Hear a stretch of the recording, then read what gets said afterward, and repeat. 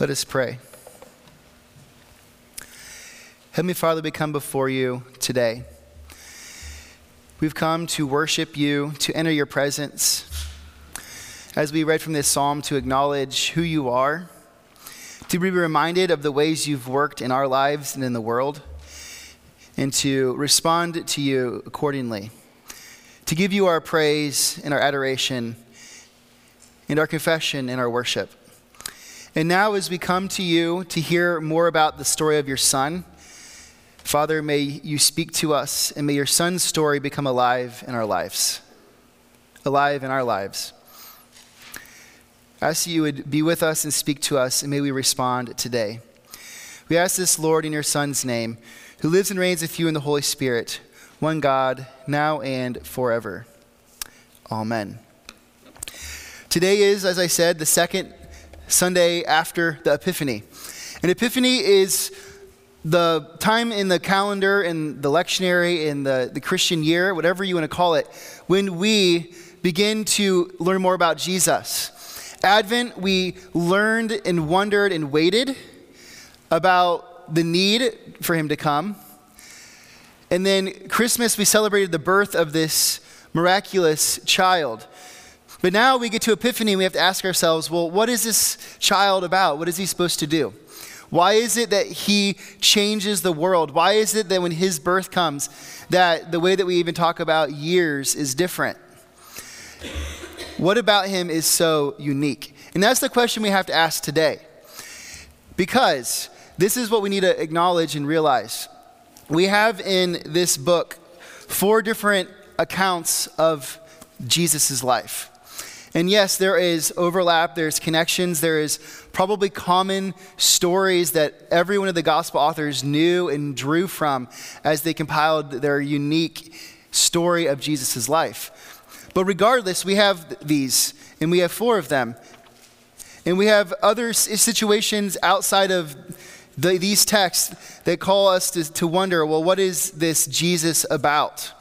And so the question we need to ask ourselves is, well, who did he show us to be? And if he showed himself to be that, can we trust that? Now, we don't get to answer all those questions today, but that's the journey that we're on. That's the story that we tell, that we then work out in our lives.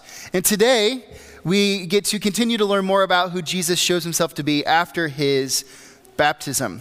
So if you're going to take out your Bibles and turn to John chapter 1, we're going to be in verses 29 through 42 of John chapter 1.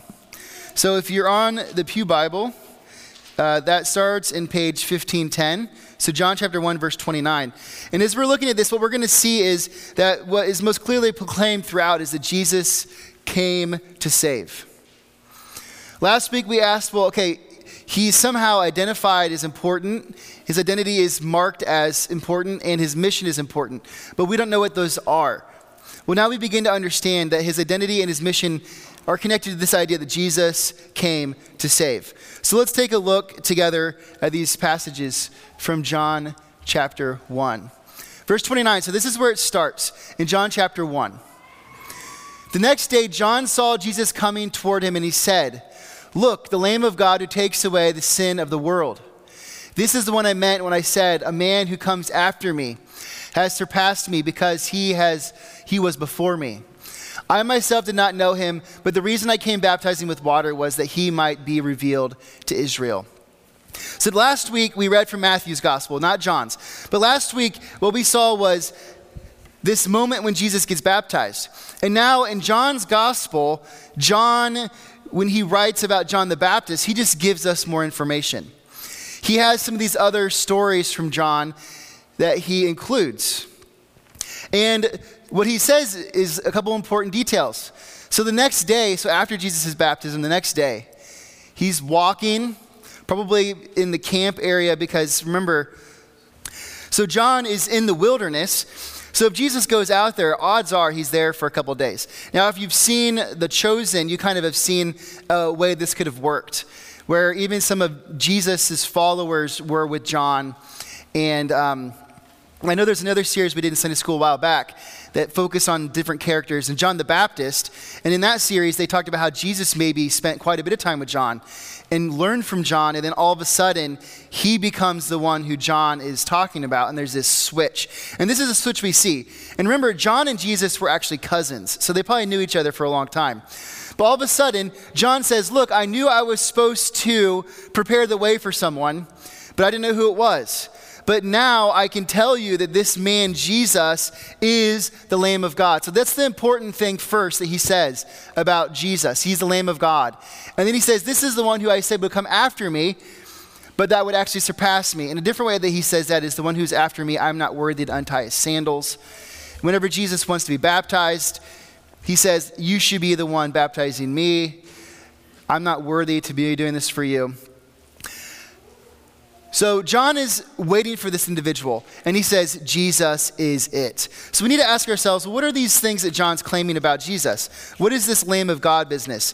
Because I'll be honest, it's not a particularly easy thing to work out. What does it mean for Jesus to be the Lamb of God? And to be honest, when we look into the Israelite mind, as in we try to understand how they thought in the first century based on their scriptures and other passages, other books and sources that we have, we're not exactly sure. But there's a couple of things that we think it's connected to. And the first one is connected to this thing from Isaiah 53. So Isaiah 53:7, this is what it says. He was oppressed and afflicted, yet he did not open his mouth. He was laid like a lamb to the slaughter, and as a sheep for his shears is silent. So he did not open his mouth. So Isaiah 53 is a quotation from one of the servant songs we talked about a couple weeks ago. These series of passages in Isaiah that the Jewish people began to see as passages about the servant of God, anointed, who would come to save them. And this servant is going to do this led like a lamb to slaughter. So that's the one touch point. And the second touch point is the Passover. Now we talked about the Passover today in confirmation a little bit. Now remember, the Passover was from the story of Exodus chapter 12. God is going to deliver the Israelite people from Exodus. And the way he has to do that is through eventually this plague of the firstborns. And so the Israelite people are told, and it's not just the Israelite people, anybody in Egypt who does this, their child is spared, or the firstborn is spared. But this lamb is sacrificed, and the lamb's blood is spread on the doorposts, and then the lamb is consumed. And whenever the plague comes, those houses are passed over. And it becomes part of the Israelite understanding that this is how we were delivered from slavery. This lamb, that life was given so that we might be spared and we might be saved. And the Jewish people celebrate Passover as a way of remembering that story. And now Jesus is identified as the Passover lamb. So what this gives us a clue on is that whatever Jesus' mission is, it is related to him saving. That he is going to come to save. That he's going to rescue God's people. So as we ask about Jesus' mission, we must acknowledge Jesus came to save. He came to save. But there's a second claim that John makes, that Jesus is the one who would come after him, but who was greater than him. Now, what is that about? Well, John actually talks more about it in the following verses. Verse 32, he continues. He says, then John gave this testimony.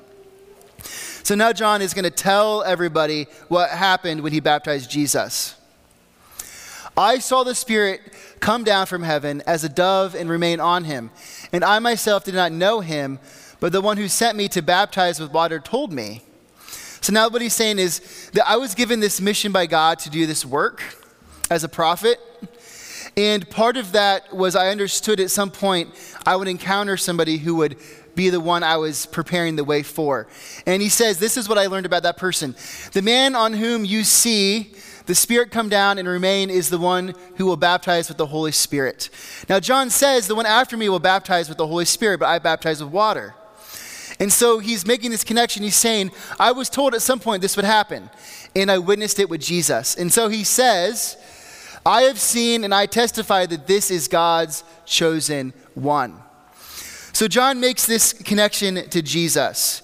He drops this bombshell into the Jewish world. They're all waiting for this chosen one from God, this one talking about throughout the prophets, specifically in Isaiah and other places, someone who would come to rescue them. And all of a sudden, John says, this is it. This is God's chosen one. I came to prepare the way. In Isaiah, there's also prophecies about one preparing the way for God to come back. And then John claims that for himself. And then he says, this is the one I'm preparing the way for. This is the guy. This is the one who you need to pay attention to. So all of a sudden, Jesus has a massive expectation to fulfill. All of a sudden, he is the one everyone is waiting for, the one who's going to come to save God's people. Now, the question we always need to ask is, well, why do we care about this in the 21st century? We need to fill this gap. The Jewish people were living under the Roman Empire, which means that they wanted to be free. For us, imagine we live here in our homes, but instead of having a government that we vote for, and maybe some of us feel about the government this way sometimes, that we don't have any control, but we do in some sense have control. We do vote for the people who represent us, and we do have a representative government. But imagine that there was a foreign government that said, okay, you can live your life like normal, but there's going to be certain rules that we expect. You're going to give us a certain percentage of your money. It's going to be more than we give now. And you're not actually going to be free. You're not going to be able to rule yourselves. You're not going to be able to make any decisions about your own life. As long as you keep us happy, we'll let you do what you want. But as soon as what you want to do becomes a problem, you can't do it anymore. And that was the Jewish world. That was the way that they lived. And they couldn't wait to be free. Now, we don't live in that world, but we do live in a world where we're not free. We need to be rescued too. There's things like greed, there's things like lust, there's things like addiction, pride, apathy, disease. We could go on. We often don't even realize it, but we're all sick with something that's got us enslaved. That's got our heart and our attention and our minds and our desires. And it's holding us down.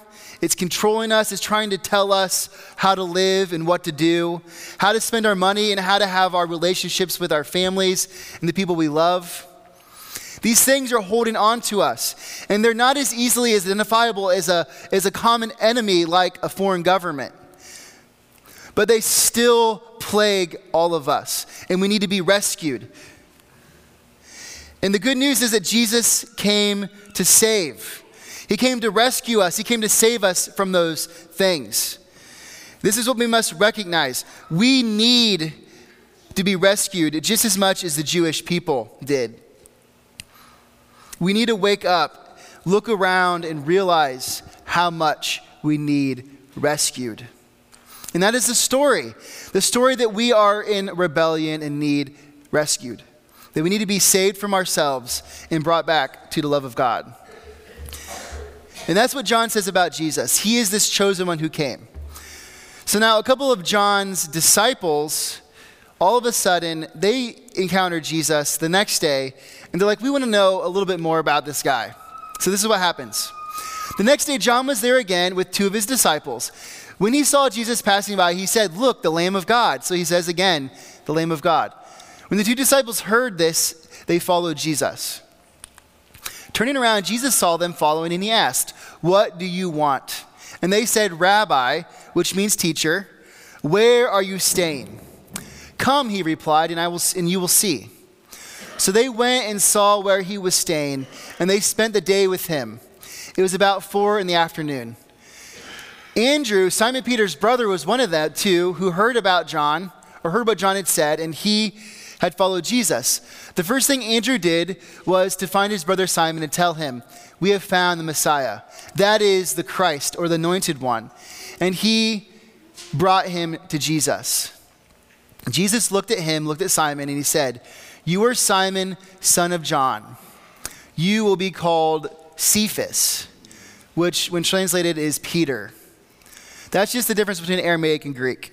Greek, Petros is the word. Aramaic, Cephas is the word. It both means stone. So now we have this final story where a couple of the disciples of John hear about Jesus. They're like, okay, we're going to investigate this guy. And if you've seen The Chosen, there's this scene where Simon's brother comes and says, we found the guy. And Simon doesn't have a lot of time for that, but he eventually goes and he encounters Jesus. Jesus came to save. And this is the part of the story where we need to find ourselves. Just like all of the disciples, just like every person who encountered Jesus in the ancient world, just like us, we can't just say, that's history. It's a story. I'm going to tell you right here, there's too much here and there's too much in the past to just say that this is a story. We have to deal with it somehow. We have to look and say, well, who is this guy, Jesus? Just like those two disciples of John said, okay, we're going to go figure out more about this guy. And they go, and then one of them is convinced that he is the Messiah. So he uses the word that is alluded to with the Lamb of God and the word that's alluded to with the Chosen One. All of a sudden now, Simon's brother, Andrew, all of a sudden Andrew says, you are it. You are the Messiah. You are the anointed one who's come to save us in the world. And then he goes and gets his brother, and they have to decide, do we believe that this is who Jesus is? And it all is connected to this idea that Jesus came to save. And for all of us, we need to ask ourselves, do we believe this story? Because this is a story that we retell every year. This is a story that we're invited into. This is the story that leads to Good Friday and Easter Sunday morning. The story of the one who comes to save. Do we need saved? Do we need to know Jesus? And are we going to respond? So on this second week of Epiphany, we have a little bit more about Jesus to understand. A little bit more to chew on. He is shown to be the one who came to save. Jesus came to save. And now we have to ask ourselves, are we going to at least follow this Jesus long enough through Epiphany to decide if we believe it and if we're going to live differently because of it? That's all we can do. We have to open ourselves and acknowledge maybe it's true that I need to be rescued from something. Maybe I don't even know what it is yet, but I have to open up and be saved. Because the Messiah has arrived. And this is Jesus. And the Messiah's mission is to come and to save. Jesus came to save. So even though we're not first century Jews waiting for a Messiah, we are 21st century Americans who very much live lives that need to be delivered from things. We need to be saved. We need to be rescued. And just like Jesus came to rescue the Jewish people, they thought they needed to be saved from Rome. Well, actually, there was something much deeper they needed to be saved from. They needed to be saved from themselves. We need to be saved from ourselves too. We need to be saved and brought back to God. To the one who made us, the one who loves us, the one who can show us what it means to live a life of goodness and order and purpose, to live a life of holiness, to live a life that we are made to live. And Jesus alone can get us there because Jesus came to save. So today, as you go home in this week, we got to mull on that. We got to say, do we want to learn more about this Jesus? Because Jesus came to save. Let us pray. Heavenly Father, we come before you today as your people. We hear this story about your son and how these people in the first century all of a sudden were presented with this challenge. Are they going to believe this man who was teaching them, John the Baptist? Are they going to investigate the person that he claims is the chosen one of God? Are they going to take that risk and take that step and investigate for themselves? Are they going to potentially enter into this world of the unknown, where they don't know what it'll mean for them if they choose to follow this person? Lord, may that be still the choice that all of us make. We come here to worship your Son on a weekly basis. We say that he is our Lord and our Savior. But may we follow him, because he leads us to salvation. He wants to rescue us from our rebellion and take us back to you, back to the world of the garden and paradise and harmony and purpose, where we can become whole again, where death has been defeated, and where you live and reign forever. And Lord, may that be the desire that we strive to live and find, and the story that becomes our story. We ask this, Lord, in your Son's name, who lives and reigns with you in the Holy Spirit, one God, now and forever. Amen.